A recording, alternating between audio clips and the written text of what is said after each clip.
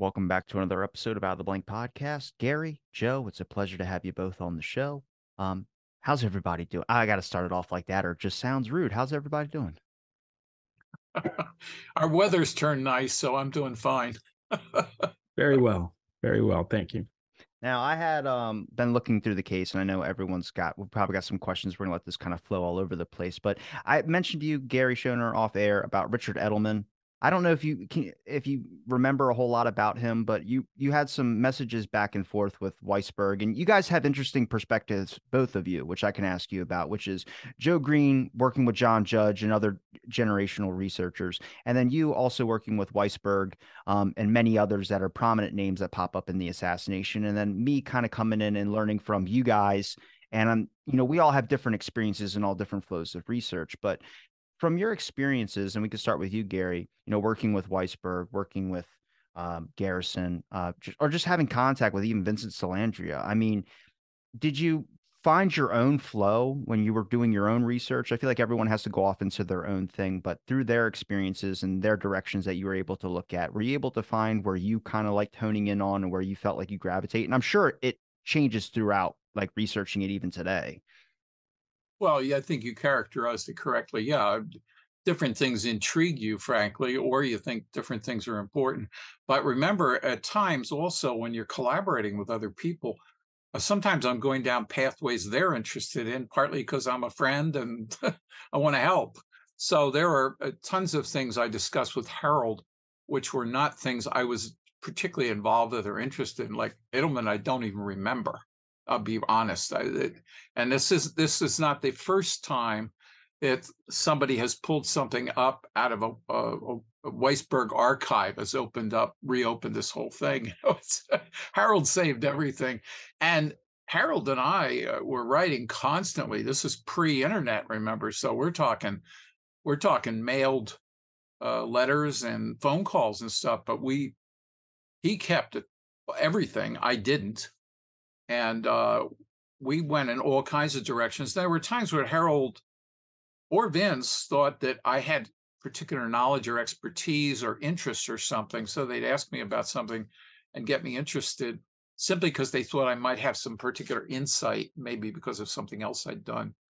It was a little. That's how I got introduced to Tink Thompson. Vince knew that I believed there had been a double head hit just based on the scant records we have of the anatomy of the brain. Of course, I'd just taken a year of clinical neurology, so I was very much into brain structure and stuff. And he knew that Tink was doing it from the Z film, and he hooked us up because we're the only two people he knew that were talking about that. That's an example of something. Was I big deal? Was I into that area?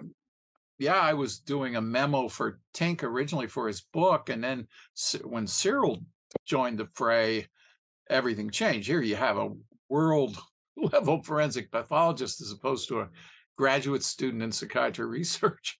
But yeah, that's how you get down different pathways. And also the reason I don't remember some things very well, people will show me memos I generated, interviews I conducted. I actually didn't remember until I saw the memo. I thought, holy shit, yeah, I did go down to Maryland and talk to her. So anyway, uh, the fallibility of memory, but also of focus. What you're asking about is focus. And there were some things that captured my interest and imagination. Some things didn't. Were you surprised about, like, I mean, that internet archive? Like I said, I'm disconnected from this generation of researchers and these people that were there and experienced it and put all the man work into this.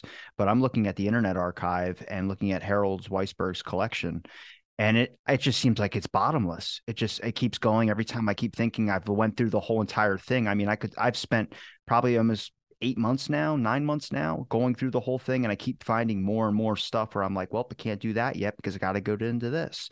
I mean, Harold was different because Harold did it full time. He wasn't working. It was a full time endeavor.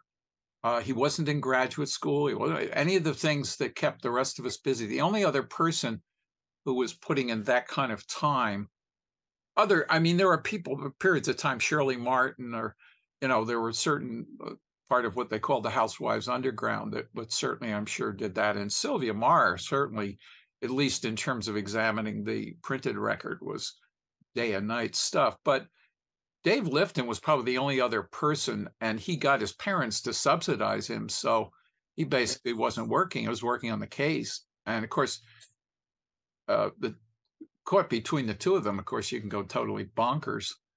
But Harold was doing this full time year after year. Remember, he had formerly been a Senate researcher, investigator. So this was up his alley, and he just did it. And the second thing he did was, and I believe it was because he wasn't able to have kids.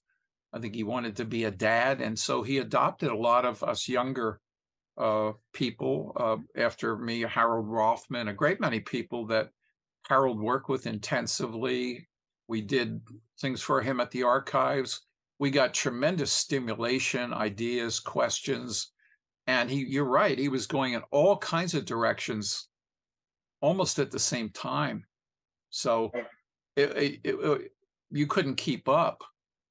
Did any of the newspapers, like were they receptive to it? I know we talked about like the press and them not really picking up the main story, kind of pitching a narrative, but I see a lot of articles and a lot of news stuff when it comes to Penn Jones writing or anything that was at least looked at and at least published in a sense. I mean, I'm looking into Jim Cothey right now, just trying to figure out, what can I, with his autopsy and all that type of stuff, just trying to find anything that I can find a sliver of, like, is this proof, like neck chop 100%? Like, come on, let's figure out why that's the weirdest thing I've ever seen. But I mean, is there any I news? don't know if I sent you my piece on a legacy of fear. That's that piece I did that was never published in the Saturday Evening Post, but I had done when Corey Servas, the editor and publisher, called me late one night, and I thought, my God, this lady of some prominence and power wants to do a thing on the deaths. So I whipped off the thing. And my view of the deaths and my view of Penn, who I dearly loved, but he was a real rascal.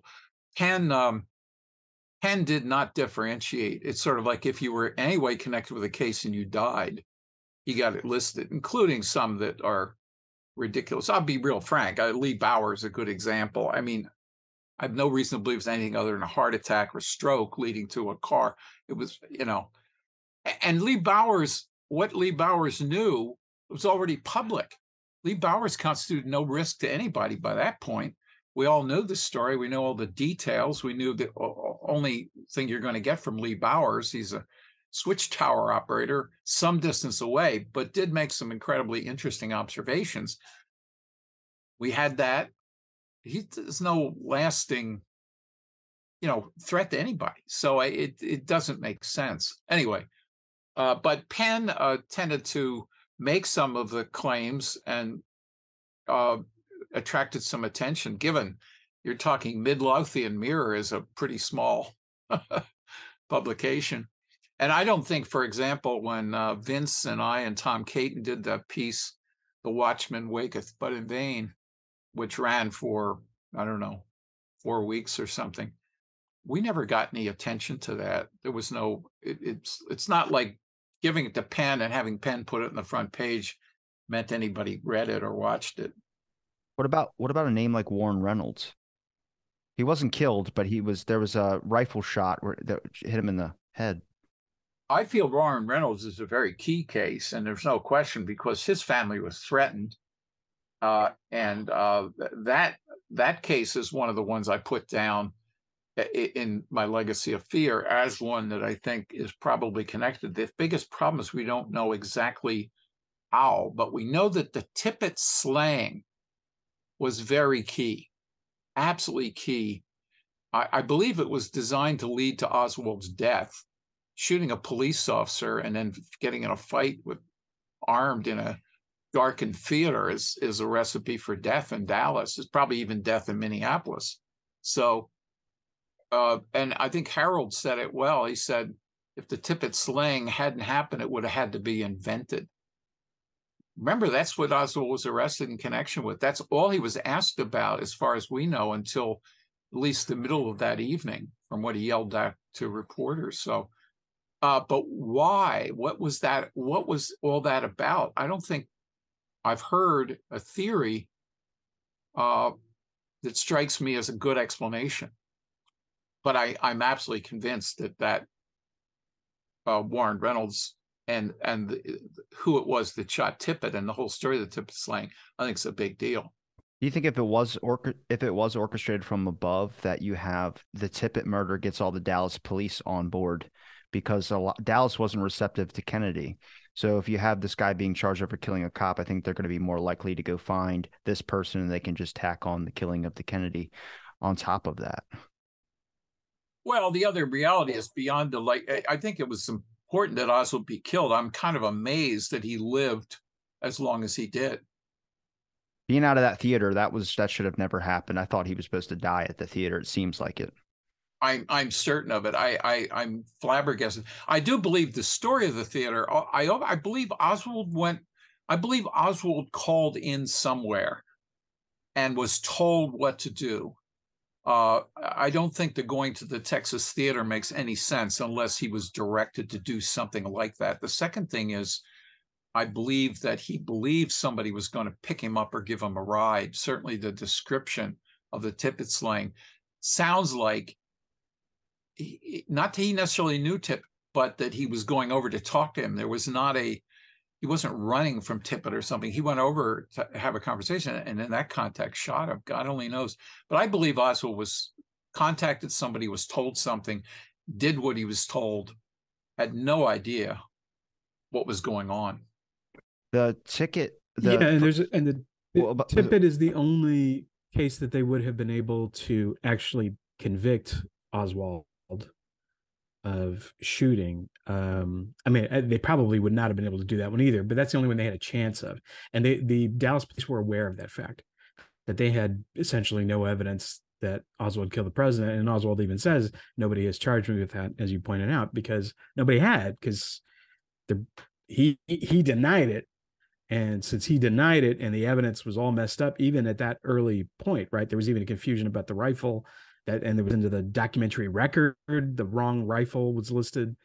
The Tippit shooting is where you can try to nail Oswald. And the police were well aware of that. the And state again, if Tippit was doing something strange, there was no reason to understand why he was where he was. Who the hell sent Tippit there? What's Tippit up to? This idea of stopping him because he looked like anything, that's ludicrous. All you have to do is visit Dallas and see how far away Oak Cliff is and recognize it has no relationship to downtown Dallas. The idea that and secondly, as we know, the description of the shooter was pretty vague, kind of medium height, medium build. I mean, come on. The only thing, the color of the skin was probably the only thing distinctive, that he was believed to be Caucasian. But Well, the official testimony from the person that was in the theater, the ticket booth, when she called the cops, because there was a person that had ducked into the theater, and it was strange because a bunch of cop cars had just drove past. She stated that this person had killed the president, and the person on the other end of the line said, "The person we're looking for killed a cop. Does he fit this description?" Then she described the person, and they said, "That sounds like our guy. We'll be right over." And that's when the police came in and started swarming the theater. So at that point, you can already get Dallas doesn't care about the looking for the killer of the president. They're there for the killing of a cop now. yeah, also the confluence of all those police cars, it's very interesting. There was a guy, I'm blocking on his name, who took photographs of the crowd outside the Texas Theater. Very good photos. He was a professional photographer. I'm blocking on his name. When I contacted him, he was in the Panama Canal Zone and was pretty helpful. He said that that the idea that this person killed the president or something like that, he believes somebody shouted that out in the crowd. But he said it was a very large crowd, which attracted him and a ton of police cars. Nobody knew what the hell was going on, but some kind of action. But I kind of blocking on his name, but it didn't prove anything. But I was curious what was going on around there to have so many people, and it may just be the confluence of all those cop cars. Well, Joe McBride listened to the audio tapes, and he pointed out that when it's noted that the president was shot, There's very little activity. And then when it's announced that the police officer shot, all of a sudden there's a flurry of activity, and the Dallas police is suddenly very interested, and there's all kinds of stuff going on. And when he interviewed, oh my God, I can't think of the man in the white hat. I just blanked on his name, Oh, which actually I talked to him too. Jack Rebel? No. The man in the white hat that's standing there with Oswald Lavelle, when he's actually shot by Jack Ruby. It's Yeah, Jim Lavelle. So Jim Lavelle said something actually very shocking to Joe McBride, but he said that basically that nobody cared about the fact that Kennedy was killed in the Dallas police, which makes sense. But having one of their own killed, all of a sudden there's all this energy and activity that comes about because of that. And to add to that, which makes a lot of sense, the cops don't see themselves as dealing with political assassinations. That's not the kind of thing they ever deal with.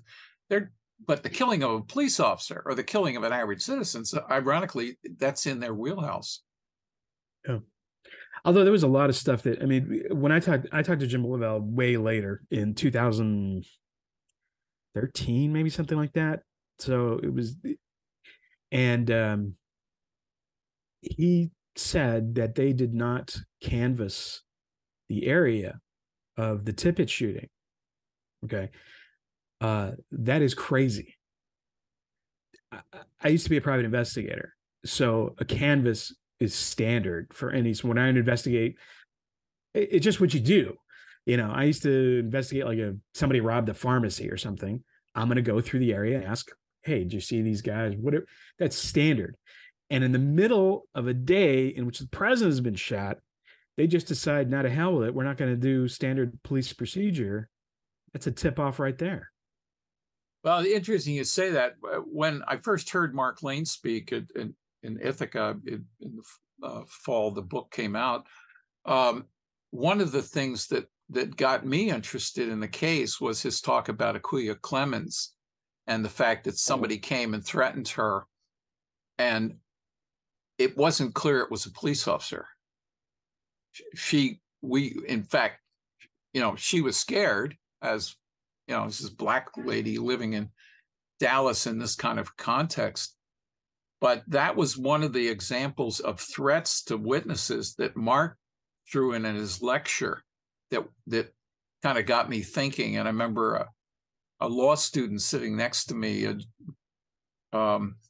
leaned over and said, Lane's either lying through his teeth or there's a major conspiracy. I've never forgotten those words. His name was George Alexis. He's deceased now. I tried to look him up, but never forget that. It was because I was there and there were law students, other people listening. And, I certainly didn't know shit from Shinola, as they say. I was studying wildlife management, but George was a law student, so that counted. He said, yep, Lane's either lying through his teeth or there's a major conspiracy. It's interesting. And that was the kind of thing that got me thinking. It's interesting to me, the fact that the Kennedy assassination is like Oswald's, what he's known for. But then it seems like when you look at like the Tippit shooting, the one that like is like the red herring, or the one that I mean, you don't really, a lot of people don't even know that there was another cop killed. They just know about it. It was just Kennedy was killed. But if you look at that one, that's the one that it seems like the most evidence came out against him on that one. Like that's the one they really tried to pin him on. And I'm not saying there's enough evidence to prove that he did do it. I'm just saying that's the one where when you start getting into the details of like, how do you know he killed Kennedy? Once you leave the book depository building, they go right to this Tippit scenario. And this Tippit scenario has a bunch of weird stuff that starts popping out of it. I'm still surprised that the person that went over to Tippit, grabbed his gun and put it on the car, and then goes and grabs his radio and starts radioing in. I'm like, is that anything for a civilian to start doing? Like, that's the strangest thing. And then, I mean, Joe McBride, when he was on here, he was talking about how there were two cops, but then one left to go deal with an incident that happened. So that's even suspicious as well, too. I don't know about the whole boarding house thing. That still is a little bit hazy in my mind, because a car that honked outside and, police car driving by. That's wild. Yeah, but if you look at the statements of the person that was, I guess, out on their porch that also was a witness to the shooting, that also gave a testimony, talked about seeing a kid that was running across her lawn while scattering shells. So you go, okay, Where's the rest of their stuff? That person doesn't have anything else. They only went to Helen Markham, who starts, I think it's Helen Markham, who starts stating a bunch of things about how she had her hands in front of her face screaming as this cop gets shot. I'm like, then how'd you see it? And it was just, there's a bunch of weird things, but you saw where there, certain people were cherry picked for their statements. But like I said, this Tippett scenario is very confusing, but also it's the one thing when you really start digging into the evidence that seems like it has a lot of stuff to it, which is what they're trying to pin on for, like, this is how we know he killed Kennedy because of all of this right here. I Well, also there's think it's no question significant. that yeah, Oh, the go ahead. Tippett slaying did contribute to people's belief that he was an evildoer. Yeah, sorry, Joe, I didn't mean to. Oh no, you're fine. I was just gonna say, I think it's also significant that Oak Cliff has traditionally been a primarily African American part of the city of Dallas, and it was so even down to about 1996 or so. I had a girlfriend that went to college in Dallas, and we spent some time in Oak Cliff because we had friends there. Um, and so the level of police intimidation, particularly in 1963, would be significant. I mean, Akila Clemens is obviously putting her life on the line, and there might not be a lot of other people willing to do that. You know, as a especially as a black woman, you know, coming forward to say something against the police. That's, you know, extraordinarily brave. It would be brave in 2023, and in 19, you know, forget it. You know, until this moment, I didn't know that. That's a fascinating piece of additional background here that does change the picture quite a bit. That's interesting. I've never heard that before. Uh, the kind of person that comes up with a lot of Dallas stuff used to be Mary Farrell because she lived there, but I had never heard that description of Oak Cliff. Boy, does that ever make this even more mind-boggling.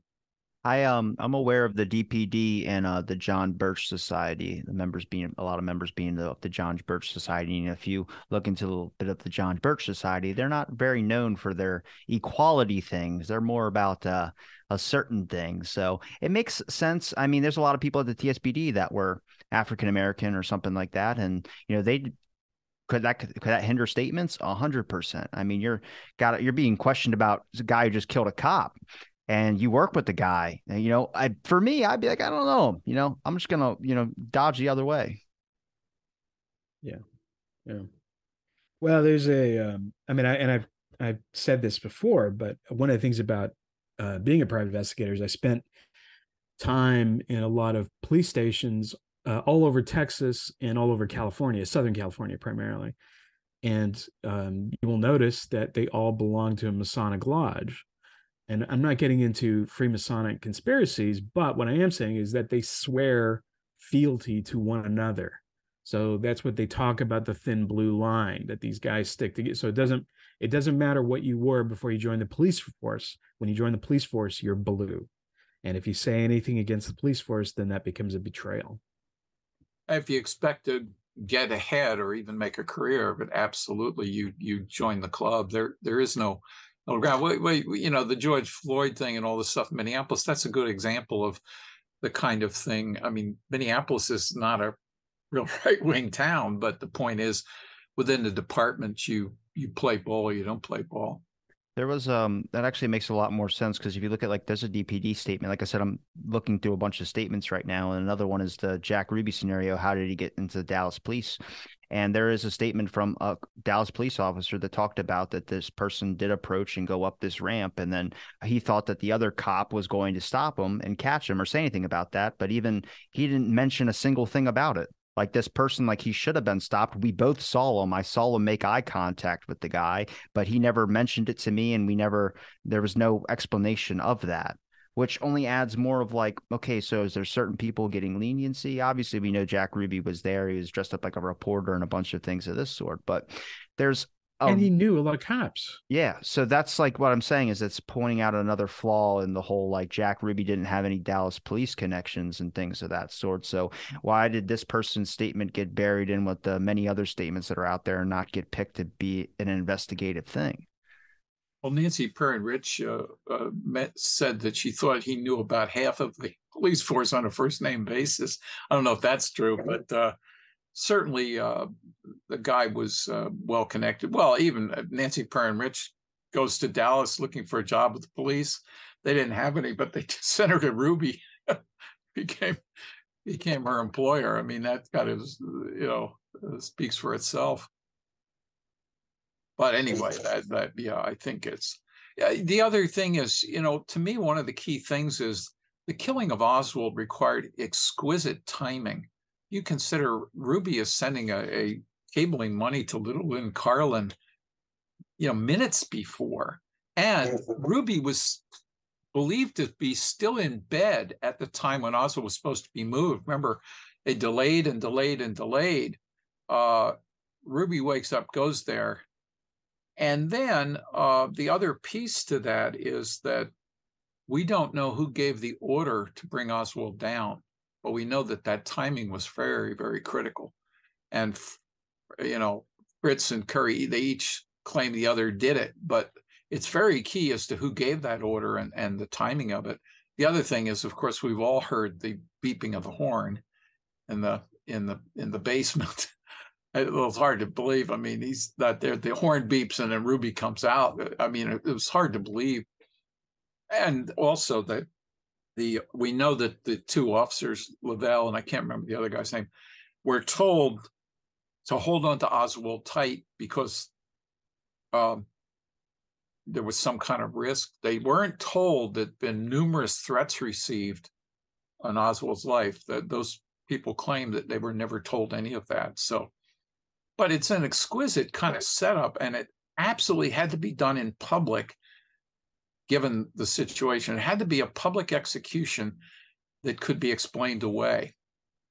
It's the guy, Dallas police officer Billy Grammer, that talked about that there was multiple threats, and then when he heard it on the phone about them trying to kill Oswald, he realized that the voice that was on the phone was Jack Ruby that had called and said, that's from Officer Billy Grammer that said that. I had to look up the name on my phone because there's a clip of him talking about that. He goes, I realized that this was, I think he says, it was Jack Ruby calling about killing Oswald. You can't miss that Southern drawl in that, but he literally stated that. And there's multiple accounts of someone saying that they're calling, saying that Oswald was going to be killed. And it's like, why didn't you take any of those at face value when you have this person in your custody?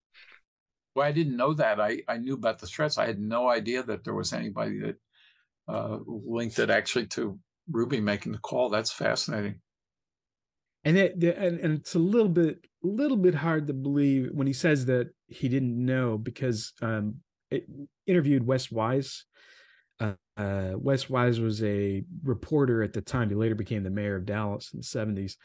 And Wes said that there were crowds of people that were gathering at street corners, like openly chanting that they wanted to lynch Oswald.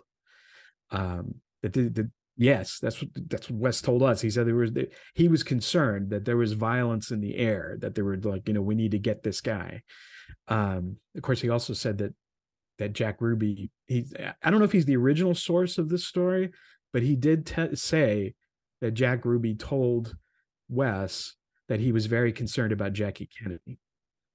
And because, Ruby later says, he wanted to spare Jackie Kennedy the trial.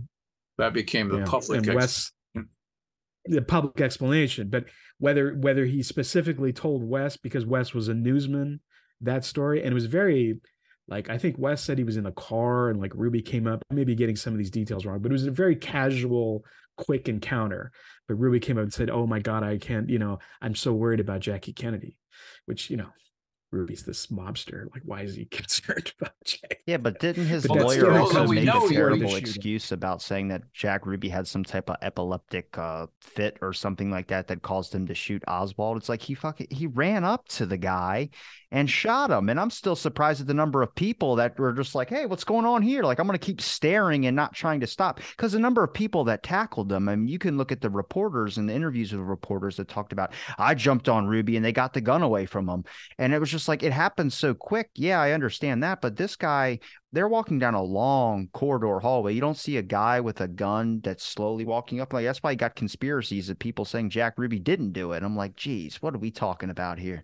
It's not as long as you think. So I've actually been to the parking garage. So in fact, I went in and took pictures and stuff.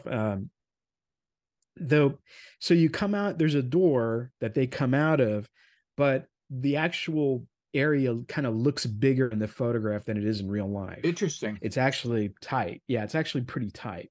And especially with all the people in there, I mean, people must have been like, they're right up next to each other. I should send you those. I'll send you the photographs. Maybe you can put them up Well, somewhere. that's quite interesting. I've never been there, but that underlines even more the notion that there was exquisite timing required to make this happen. Interesting. Harold Weisberg had at one point got off on a thing that the guy whose actions also resulted in Oswald's death was a fifth-year medical student, Bieberdorf, who was in the ambulance, and he didn't get very quick attention. And when he did, Bieberdorf did external cardiac massage, which had the impact of pumping the blood out of Oswald's body. When Oswald was actually, when they finally got him there, I think there was like 3 to 4 liters of blood. Well, the body only has about 4 liters of blood in it. And Harold said that, that they not only didn't have a crackerjack readily available intervener here, but that they had somebody that may have made a huge medical mistake. I certainly think, however, a shot of that caliber in the gut normally kills. Although I had one client who shot himself there and missed everything big and lived to tell about it. Still alive today, but the suicide attempt, it didn't work. But normally the shot in the gut, there's so many arteries and veins, big vessels. If you get one of them, you just can't stop the loss of blood.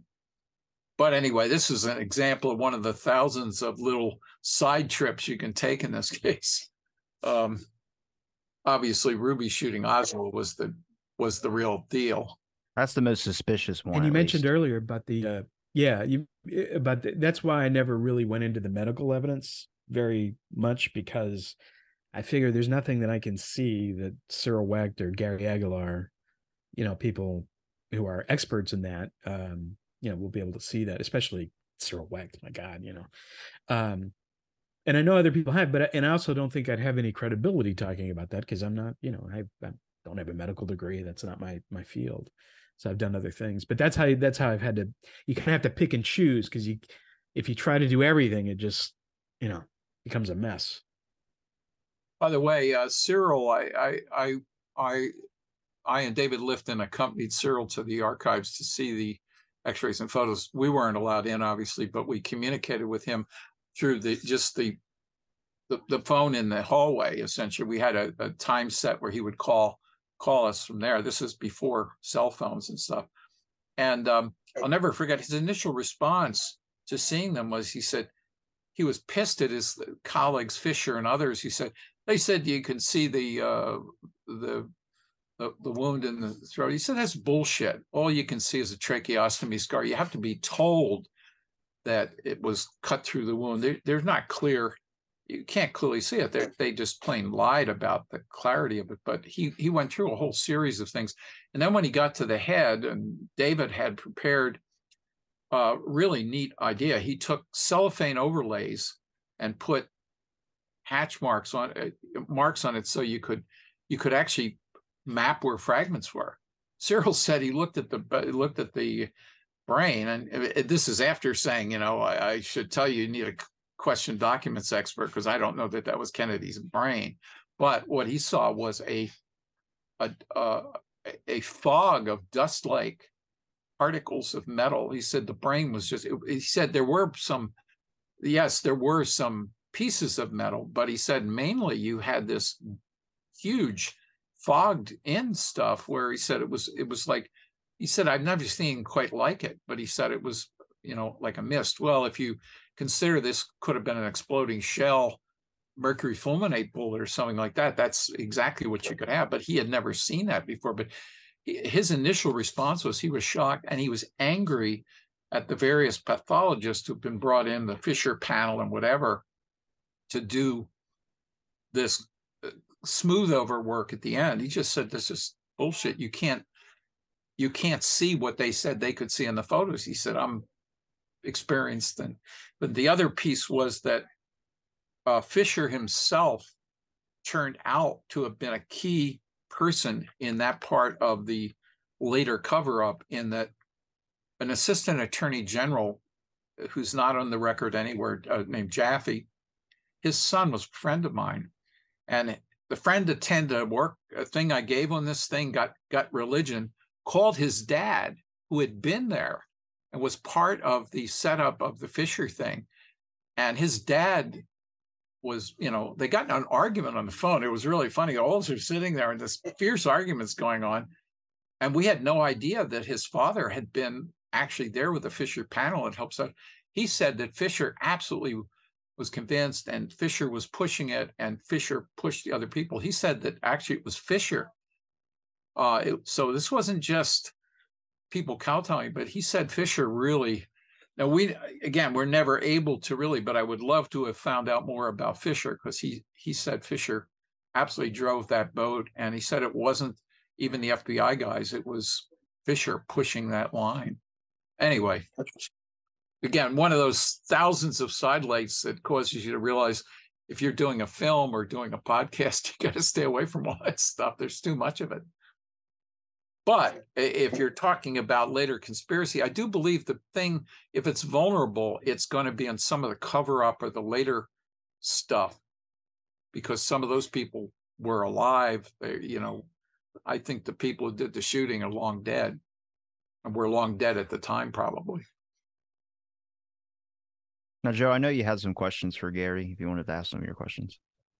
Well, if you will indulge me, I do, because so one of the things that happens when you're Johnny come lately at this kind of thing, right? I mean, what am I going to do? I was -9 at the time of the Kennedy assassination, right?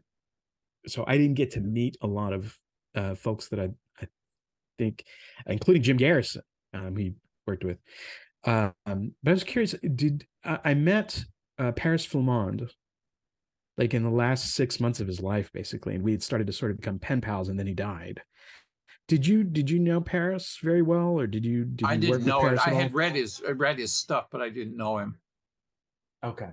I was curious about that because his book is pretty good. I think it is. There are mistakes and things like that because he's doing, reporting as it's happening, but he's inside the Garrison camp. I always thought it was really fascinating. And I know you knew Mark Lane, or at least you worked with Mark Lane some.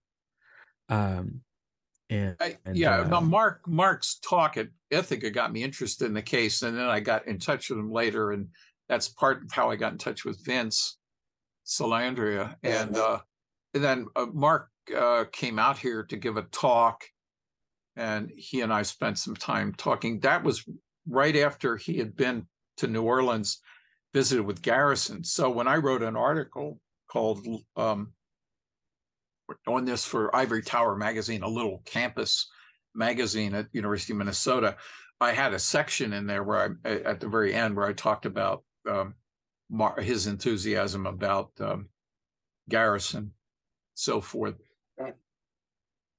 But I didn't really know Mark very well. The other thing about Mark is he ended up, of course, going all over the map. And one of the things that I found very troubling was, first of all, I don't think he contributed good lawyer thinking to the Garrison thing. I think there were things like, which at the time I didn't realize the limitations. He Hurry Russo and the sodium amytal and stuff like that. That's not a truth serum per se. I mean, at times you get things out of people, but that can render testimony unusable too. And but Mark, I'll never forget. Mark said, "He's got them, Gary. He's got them."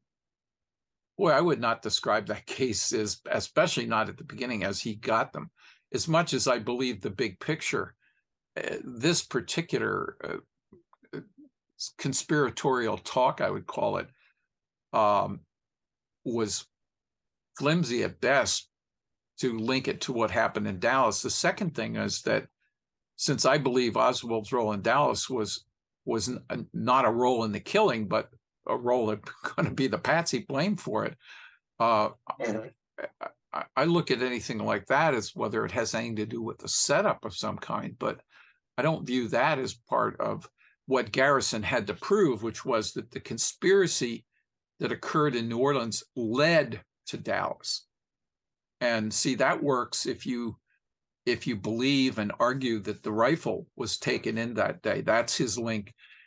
And as Shaw's lawyers pointed out from the beginning, is that every critic in the world doesn't agree with that. Nobody believes that Oswald carried that weapon in, who's critical of the warrant report, because of the dozen impossibilities there. So, well, you leave up to the statements thought, of the curtain rods entering the book depository building, and that comes from Buell Frazier. But then Buell Frazier's testimony has been flipping back and forth, and he just wrote a new book that changes the whole opinion that he's had before. But then there's a statement on someone on the TSPD that talked about that they didn't see Oswald with a package. But that, again, there's the lack of investigative stuff, which is the issue here, is that anything that would be the conspiracy line was never investigated into, which, like I said, the real thing you can prove on. And I think with a lot of the Kennedy stuff, you just get lost. And I think you end up going down roles where researchers end up doing a little bit more damage at times. It's not their fault. It's just this like the best damn psyops you ever seen, because there is so much out there. But if you look at like what you can prove is the biggest lie, which is that the CIA didn't have a file on Oswald. And then you get into what we know now, which is they did have a file, but you look at the emails they sent back saying we never had a debrief of Oswald, or we never classified this as a debrief. We never had a file on Oswald at 201.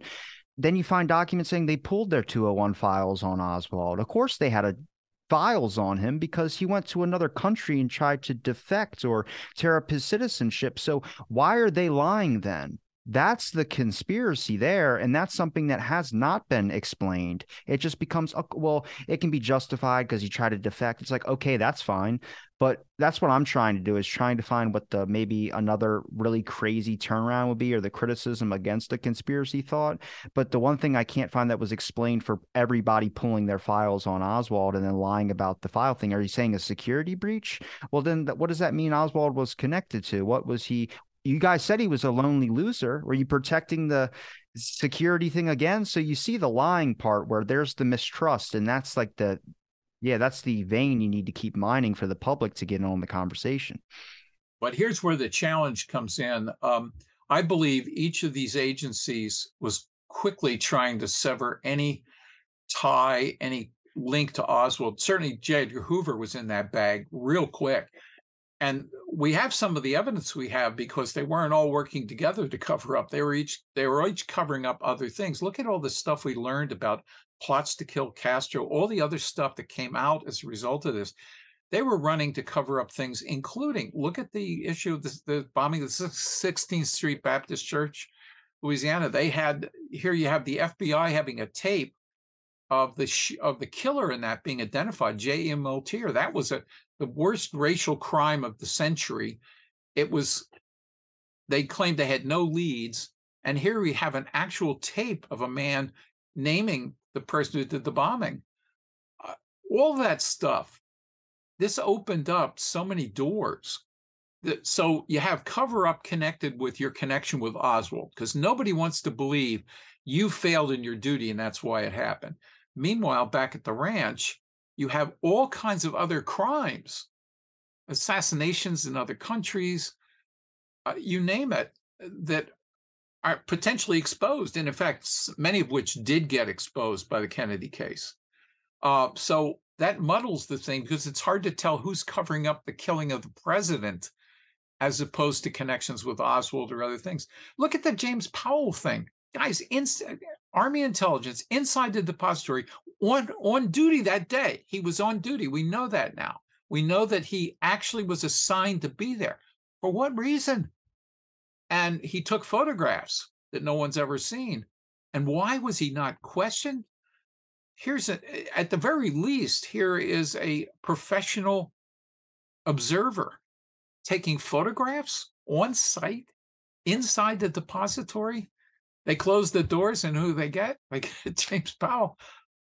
We still today, now I'm not up on things, so maybe I'm wrong. But as far as I know, we don't know shit about, again, what was the assignment if he's on assignment, he was happened to be around Dealey Plaza as a tourist or something. He was there on assignment. What the hell's going on here? Jump on 2 points you just made, which I think are great.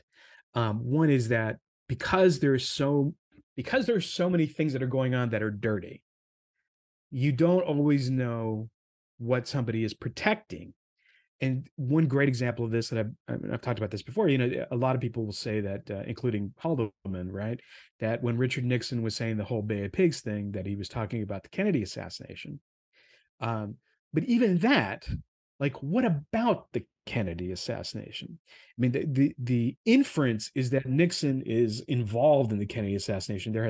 But that's an inference. We don't actually have direct evidence of that. Nixon may be covering up any one of a dozen other things that are going on. So JFK may be the biggest elephant in the room, but he's not the only elephant in the room.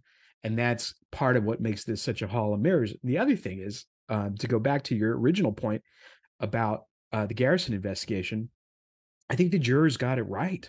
The jurors said that they believed that Garrison had proved that there was a conspiracy to kill Kennedy. He had not proved that Clay Shaw was involved in that conspiracy. Now, it happens, I agree with Garrison. I think Clay Shaw was involved.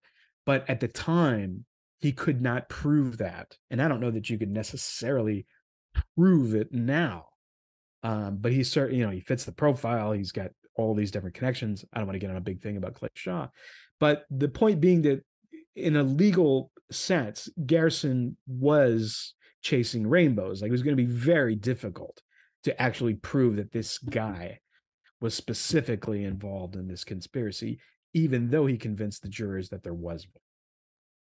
Well, good observation. I love your thing of the room of mirrors. I think that's a brilliant way to capture a lot of what we're dealing with. And I would agree. I believe Shaw played a role. I don't believe he's the kind of guy that sets up the actual operation. I think you're dealing with a whole different kind of person for that. But I think there were lots of people that had to do with the taint on Oswald or the backup you'd need to show that the guy had been thinking about it before. And there's a word, national security, or this idea of secrecy, because our enemy could get our secrets, and I really question that, because like we all know MK Ultra. I would have said if they would have just been like, if they weren't unwitting citizens, they did too. If they just said, "Hey, want to take LSD while we watch you in a room?" There would be plenty of people that would have signed up for that when we would have had a whole different mindset of that. But if you really look at what they're protecting with the idea of national security, I try and tackle this from, I don't have any legal background, but I try and think of this as like lawyers speak. How are things being written down that necessarily don't mean sense? For instance, the person that requested from a research review board, not the assassinations review board, but a different one, talking about Agent Demencia interviewing a person that worked at a Minsk factory in Minsk in 1959. Do you have this file on this person? And they say no. And then 6 months later, they request again, saying this person insists that he interviewed someone and this was this. And they go, "Oh, we didn't classify that as a debrief."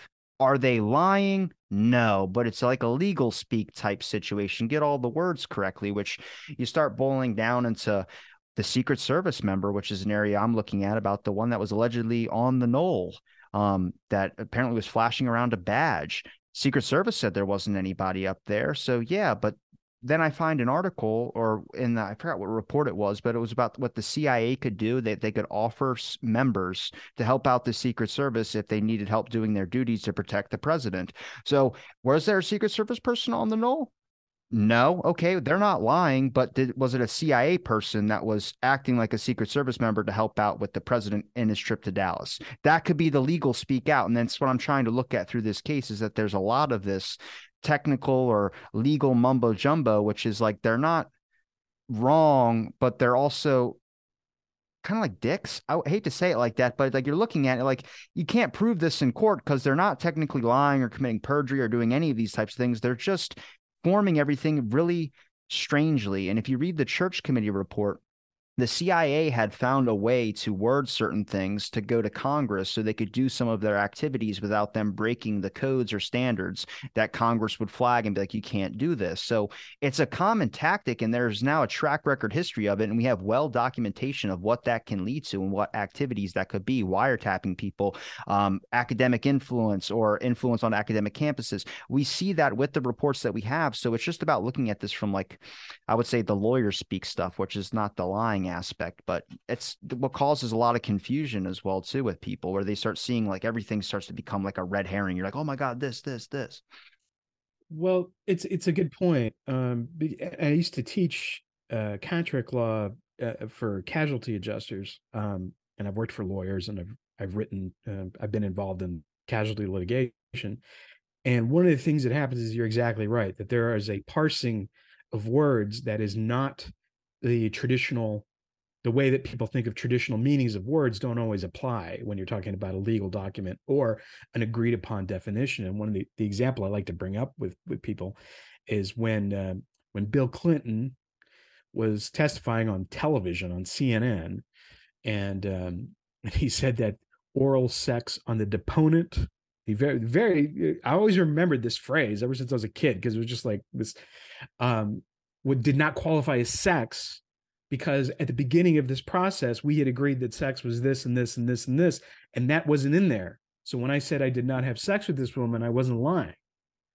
See, that's a legal argument, and that stuff, and he was right. He was correct. He was not lying, because this is what the definition is. And that's the way law is. It's very precise. You have to say, if I'm going to prove this, I have to prove this. I don't think Hillary Clinton gave a damn about the legal speak about it. Right. Yeah. Well, that's the point. Yeah, everybody was mad. Yeah. In terms of this national security, though, as we know, it gets invoked with all kinds of ridiculous things.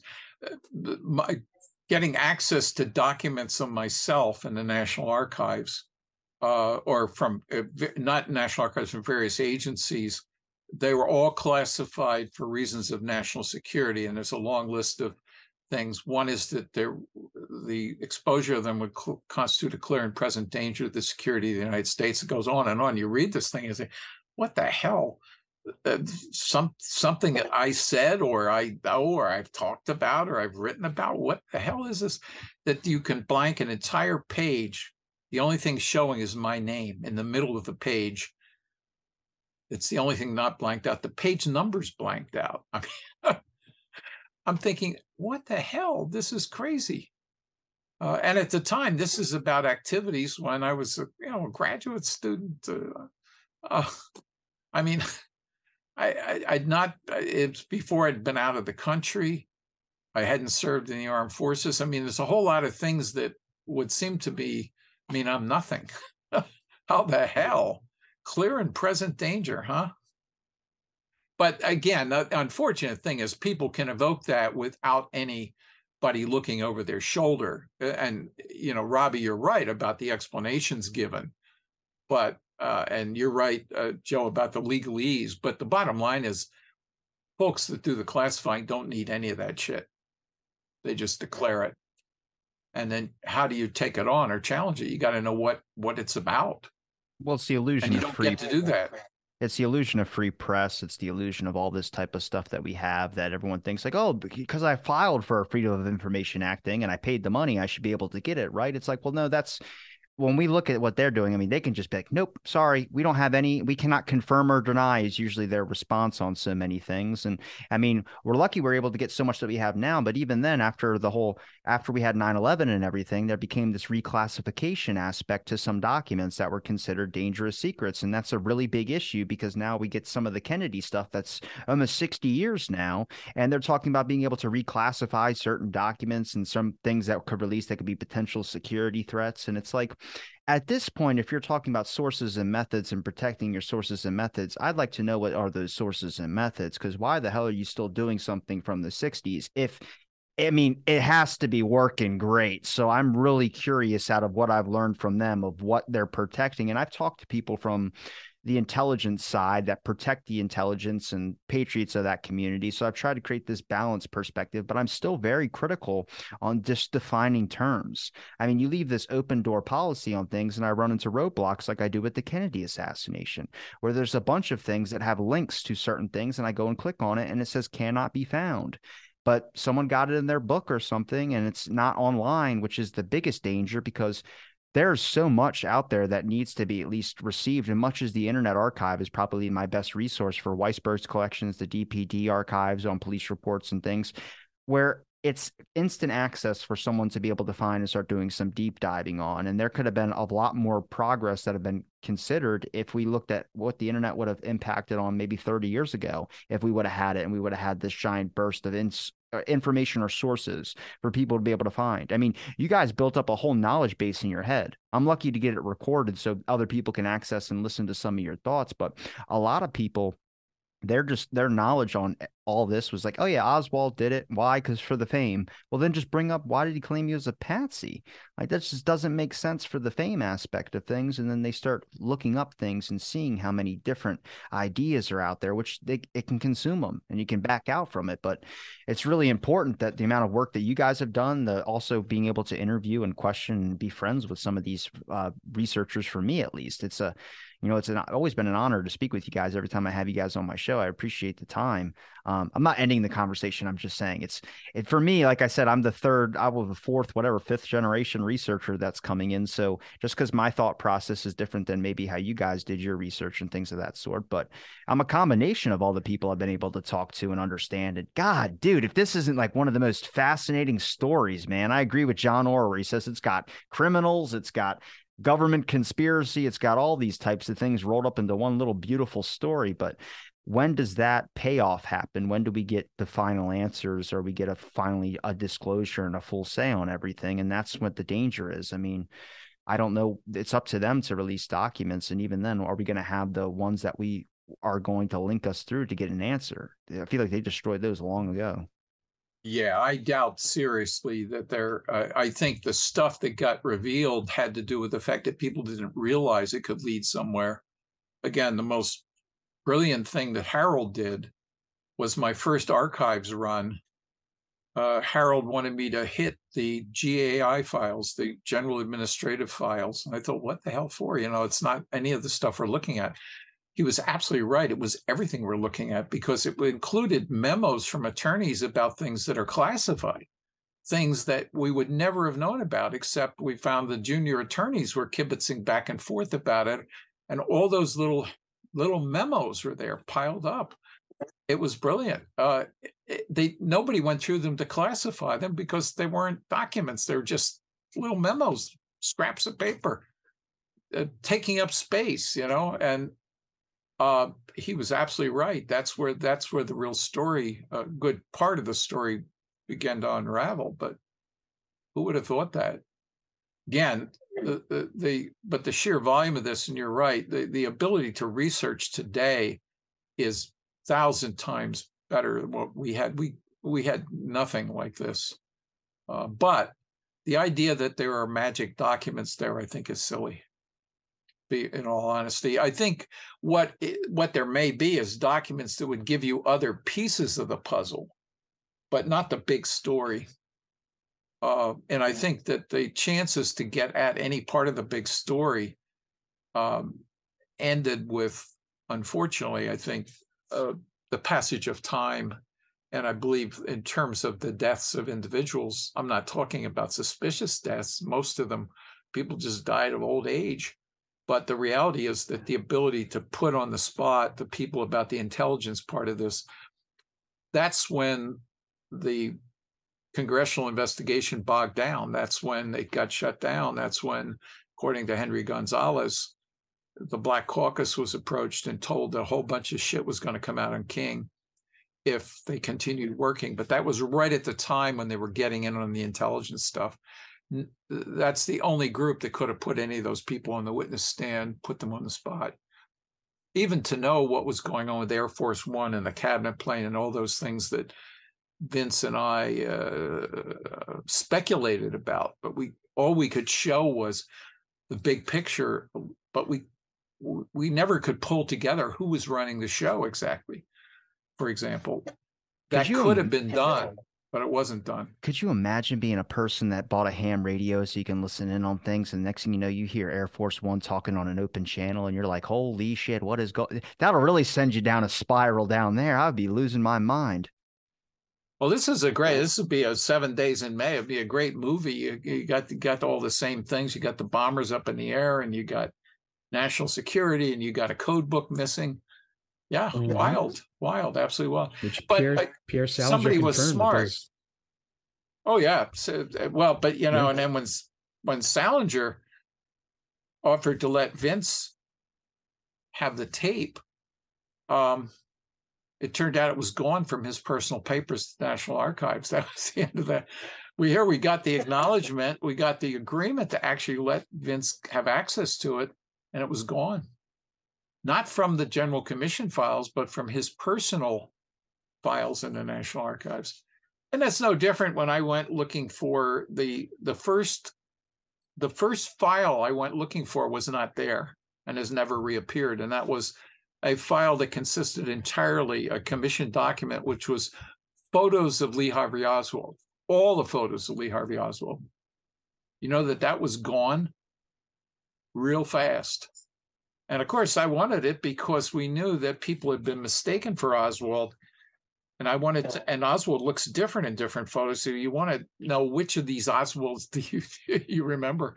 I think the Ruby Oswald thing, that one incident was clearly Larry Crayford. I think there's not much doubt, and I don't think Larry Crayford looks like Oswald, except he is, mid-sized American with, Caucasian. I mean, but all that, I was going to start out my work with those photos.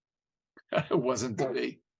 Didn't work. Yeah, no, the guy at the Mexican embassy I think he looks like Dick Butkus. Like, he does not look like Lee Harvey Oswald. I know, you see stuff like that.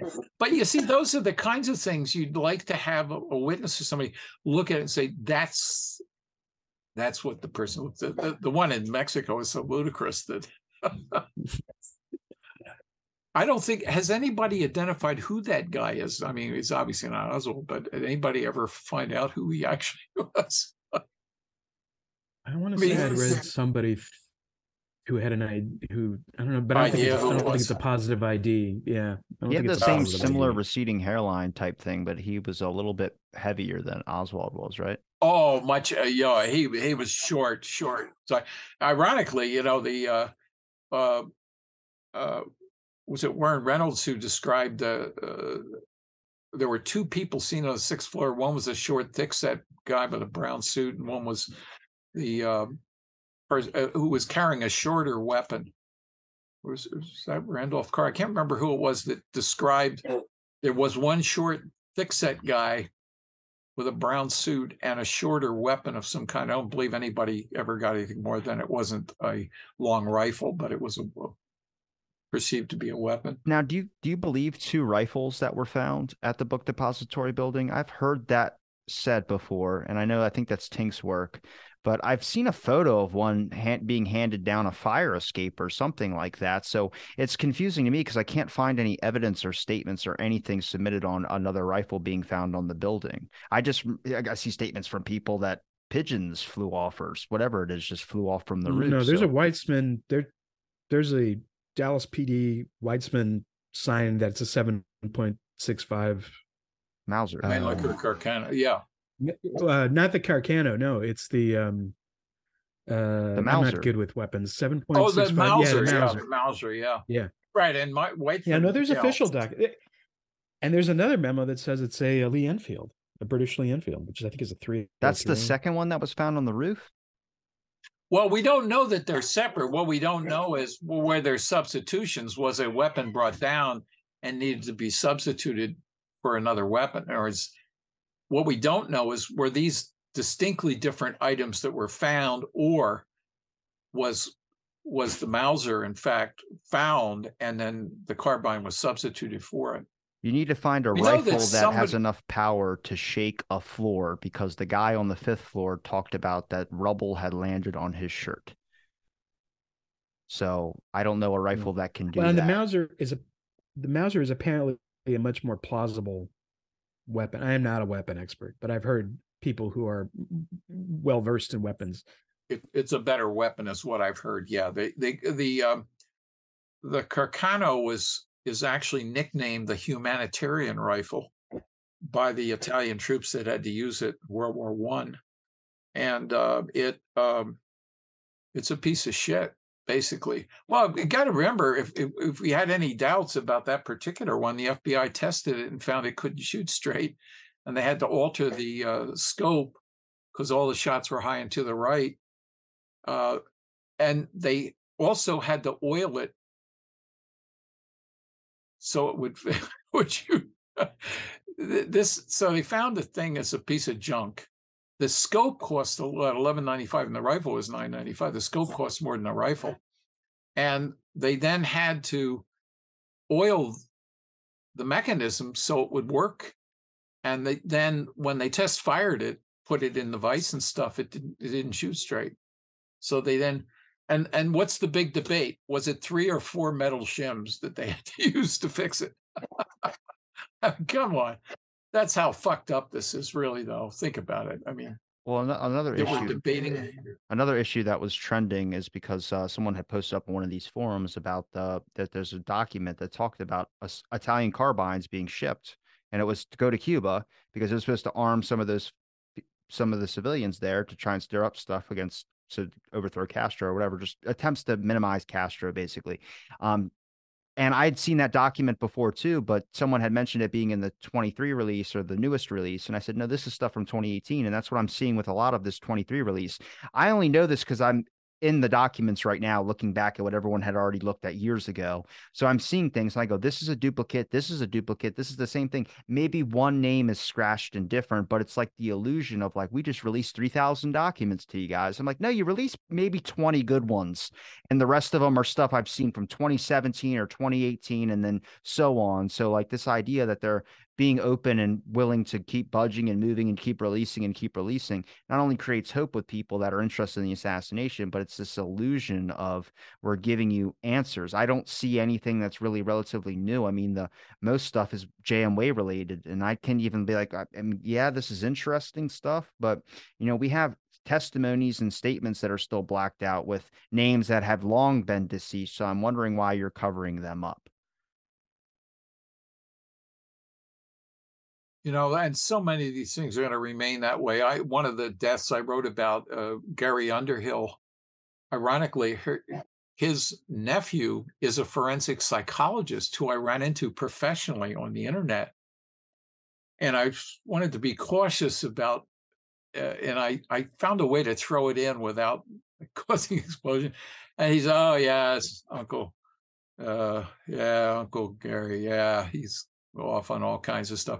I couldn't get him to.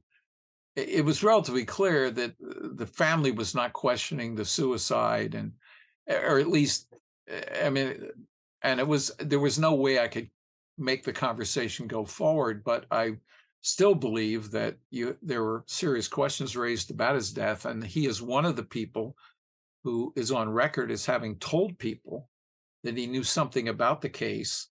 And the other piece was that he had said that Kennedy was killed by gun runners, which seemed like a ridiculous statement at the time, except Iran-Contra came along, and all of a sudden gun runners, fairly central activity that involves the CIA and certain military folks and lots of money.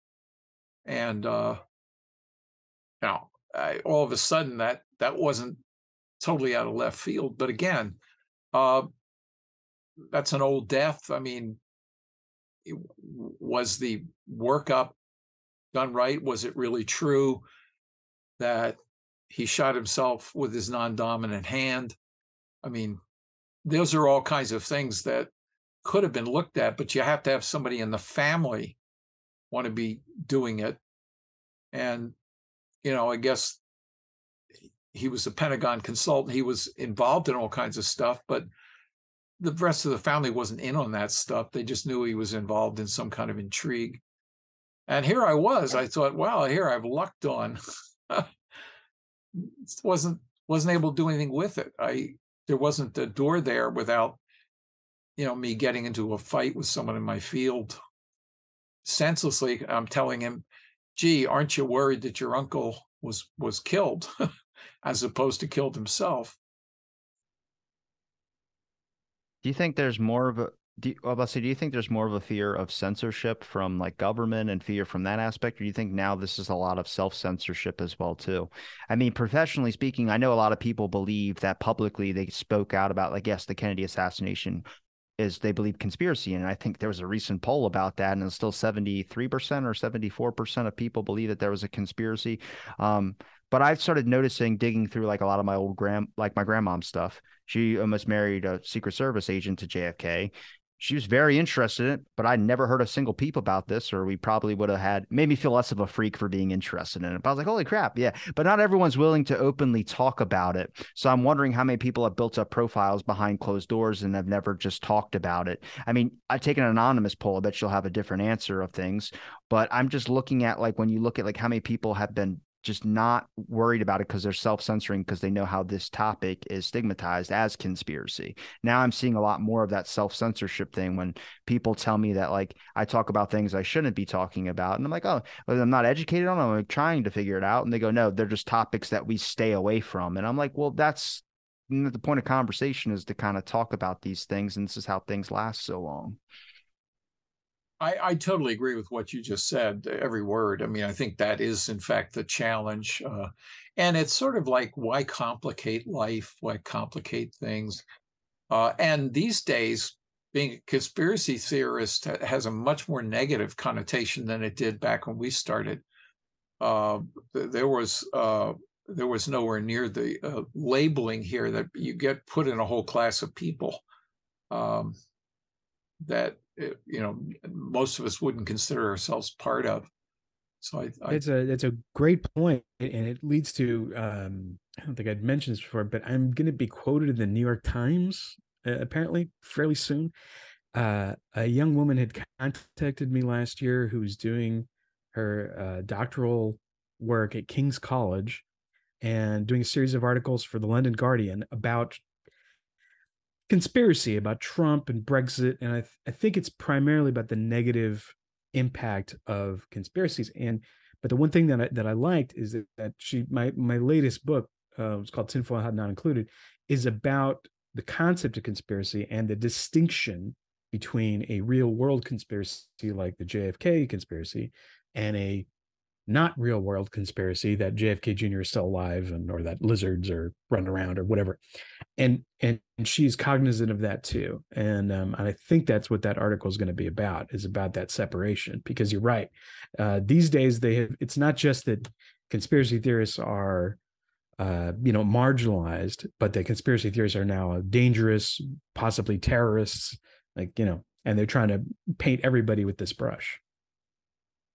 Well, and the distinction between trying to undermine the ability to have a government or a society that's functional versus trying to understand what's wrong so you don't repeat the same evils. Those two things got muddled here. One is an excuse to resist all authority or resist all action. The other is the desire to clean up our act and not do it again. Yeah.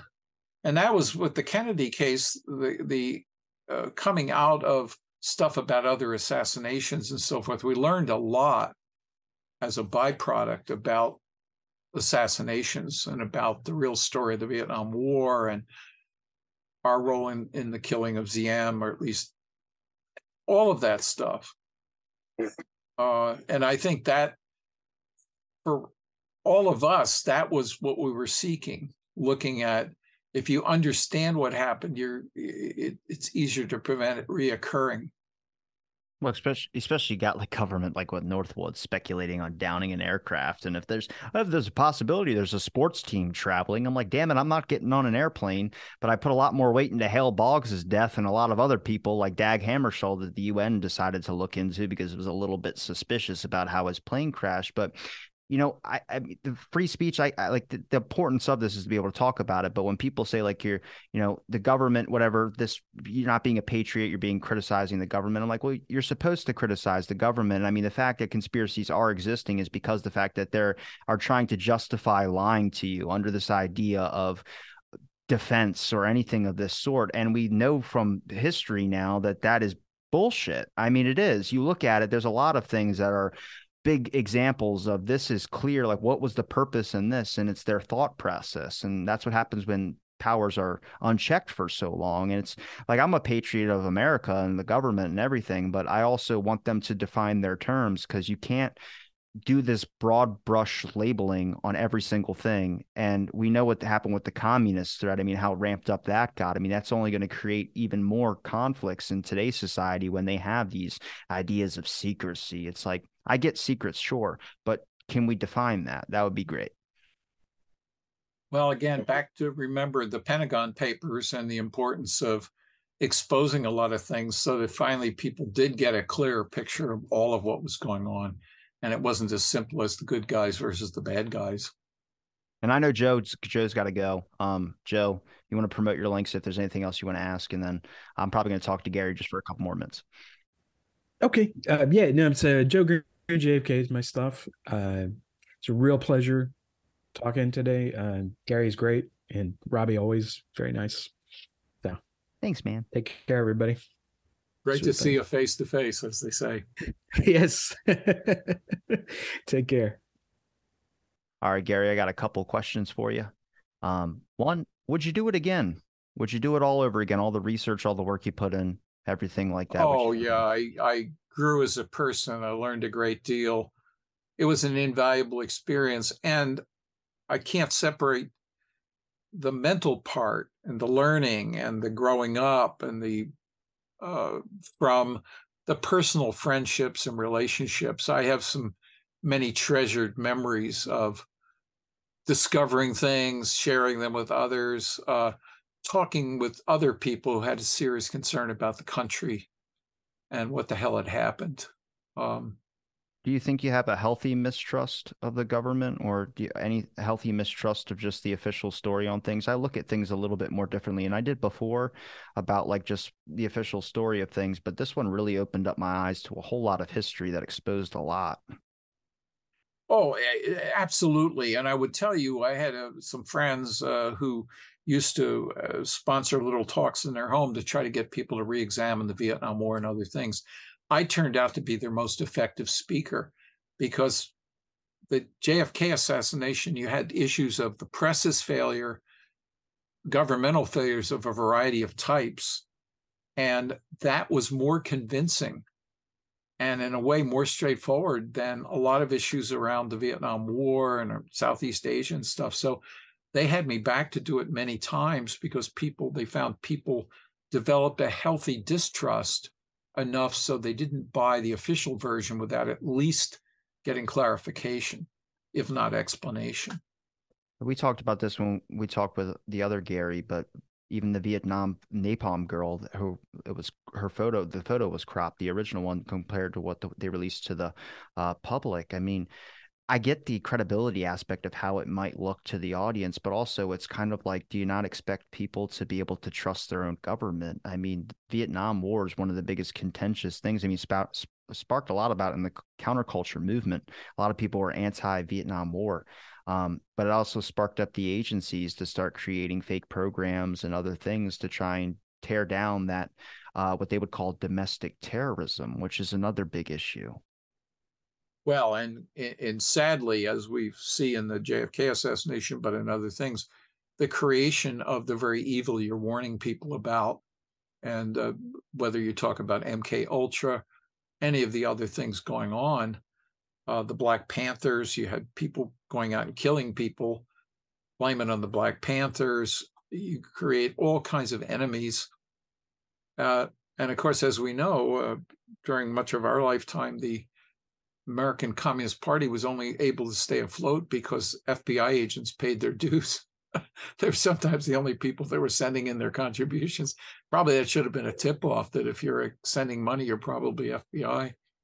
But again, it starts with some notion that you're good, and therefore anything you do is well intended.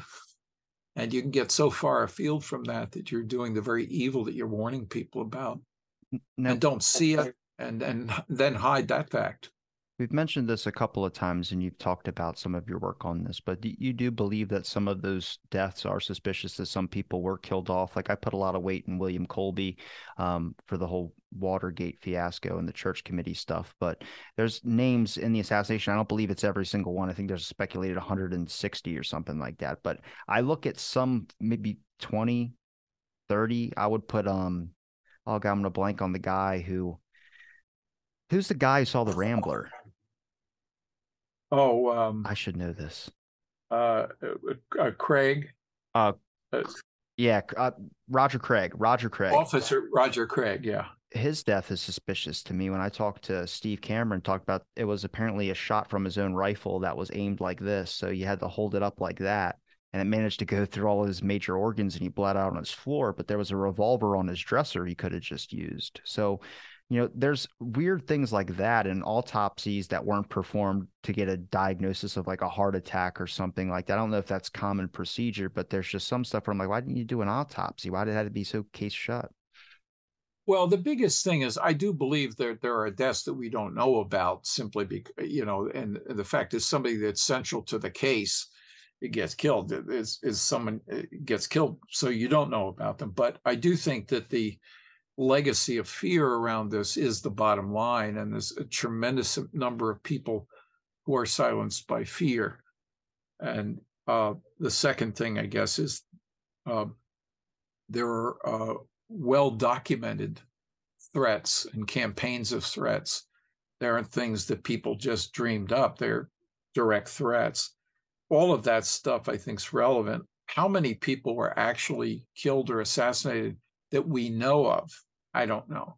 I've got some, again, that I think are suspicious, but Dorothy the, again, Dorothy Kilgallen is one of those ones where I don't know.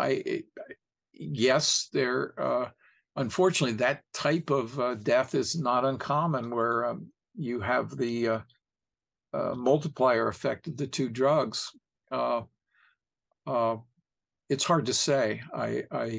There's a bunch that I'm up on the fence on. I don't believe is clear cut. That I have a ton that are in the suspicious category, but not where I'd say, oh, well, that clearly is. Even the David Furry and other things. I mean, I don't take the position that we know of a bunch of people that were killed. I think Rose Shirami, however, if it's got to be somebody that knows something or is key that we don't know, that the death has to cover something up. It can't be about what we already know. I don't think. with It's not a lot of payoff in that. with Dorothy Kilgallen, James Angleton was apparently the person that took her journal from. But then I also know that I think it's James Angleton that also with Mary Meyer and broke into her art studio and took her diary as well too. So I don't know if you've ever heard that before, but that's very suspicious where that guy's name popped up in two missing important pieces. Yeah, as they call him, the ghost, very key player, and certainly one of those people that has to be suspect if you're asking which powerful people were in any kind of position to bring this thing about. Certainly Angleton's got to be on the list. And I think, however, it's also possible that he's simply somebody that's endlessly covering up sleaze and intelligence operations. And as we know, he was operated as a bit of a renegade, but one with a lot of power and influence. I do think the Mary's Mosaic book and the work that's been done on Mary and Dorothy Kilgallen certainly impresses me as something significant, but I don't, I haven't reached a conclusion as to exactly what, but Angleton would be one of the people on my list if you're saying who has clout, who has the know-how, who might have had the motive, he'd be on that list. I point to those, at least pointing out those as like lines of like, this is where we can tell that there's like, obviously we don't have to roll our eyes at conspiracy. Like that's very weird that, those situations happen where two diaries or two important things were taken by the same person after their deaths. Well, exactly. And he's certainly a Johnny on the spot in terms of trying to pull stuff together, suck things up. And again, it was somebody that unfortunately was never really put on the spot by um, the congressional committee. I mean, that's an example of one of the people I would like to have seen. Are you surprised Really, with the number of people that made statements saying they did it? Like Trafficante did, I think, at the time, and then James Files is over there still talking about doing the shot. And then I think even Sam Giancana at one point also said it as well, too. yeah, and or the classic thing: their lawyer or one of their kids or a relative makes a statement. Uh, First of all, it's quite possible that they were involved in some fashion. The mob CIA military connections fairly well established for certain projects. And the possibility that some element of this, even the killing of Oswald, related to some mob function is quite possible. I don't think those are the people that ran the show, but did they provide any kind of expertise or muscle? Again, I go back to Nancy Perrin Rich talking about Jack Ruby as the bag man for a joint CIA crime operation, pulling refugees out of Cuba and sending guns in. Here we have somebody directly observed that interchange occurring. That kind of stuff was going on. So is one of these people connected, or do they believe they are and aren't? I do believe the key to this case was that leads went in all kinds of directions, and all kinds of people could be fingered or pulled in. Everybody was covering their connection. Oswald had more connections, more groups that have to worry about getting rid of files or any kind of a sign of connection. Some of them may have been involved, and some of them may simply have been wanting to sever any tie to Oswald. Oswald is kind of like the tar baby in Brer Rabbit. I mean, you just don't want to touch the tar baby. Well, Mr. Schoner, I appreciate the time you gave me to talk with Joe, and appreciate the extra couple of minutes here at the end as well, too. But is there a place where people can find any of your links if there's anything you'd like to promote? I got nothing to promote. That you'll find a whole bunch of stuff in the Weisberg archives, and I think you can, if you do Gary Schoner JFK, you can find Tom Bethel's notes about my visit with Garrison. But yeah, and I don't think the things, I don't know. I believe in some of these sites. My piece, A Legacy of Fear, I believe, is available somewhere in the internet, and I in one of the JFK sites. And I also believe that Vince, Tom Caton, my series of articles, The Watchman Waketh But in Vain, may be there somewhere. Those would be the two things from long, long ago. Well, I'll link those in the description. We got to start you with Twitter at some point. I know you're not about it, but it'd be a great way for people to be able to follow you and check out some things, interesting things you might be able to post. But I appreciate the time. I'm gonna link your links in the description, and thanks everybody for listening to this episode of Out of the Blank Podcast.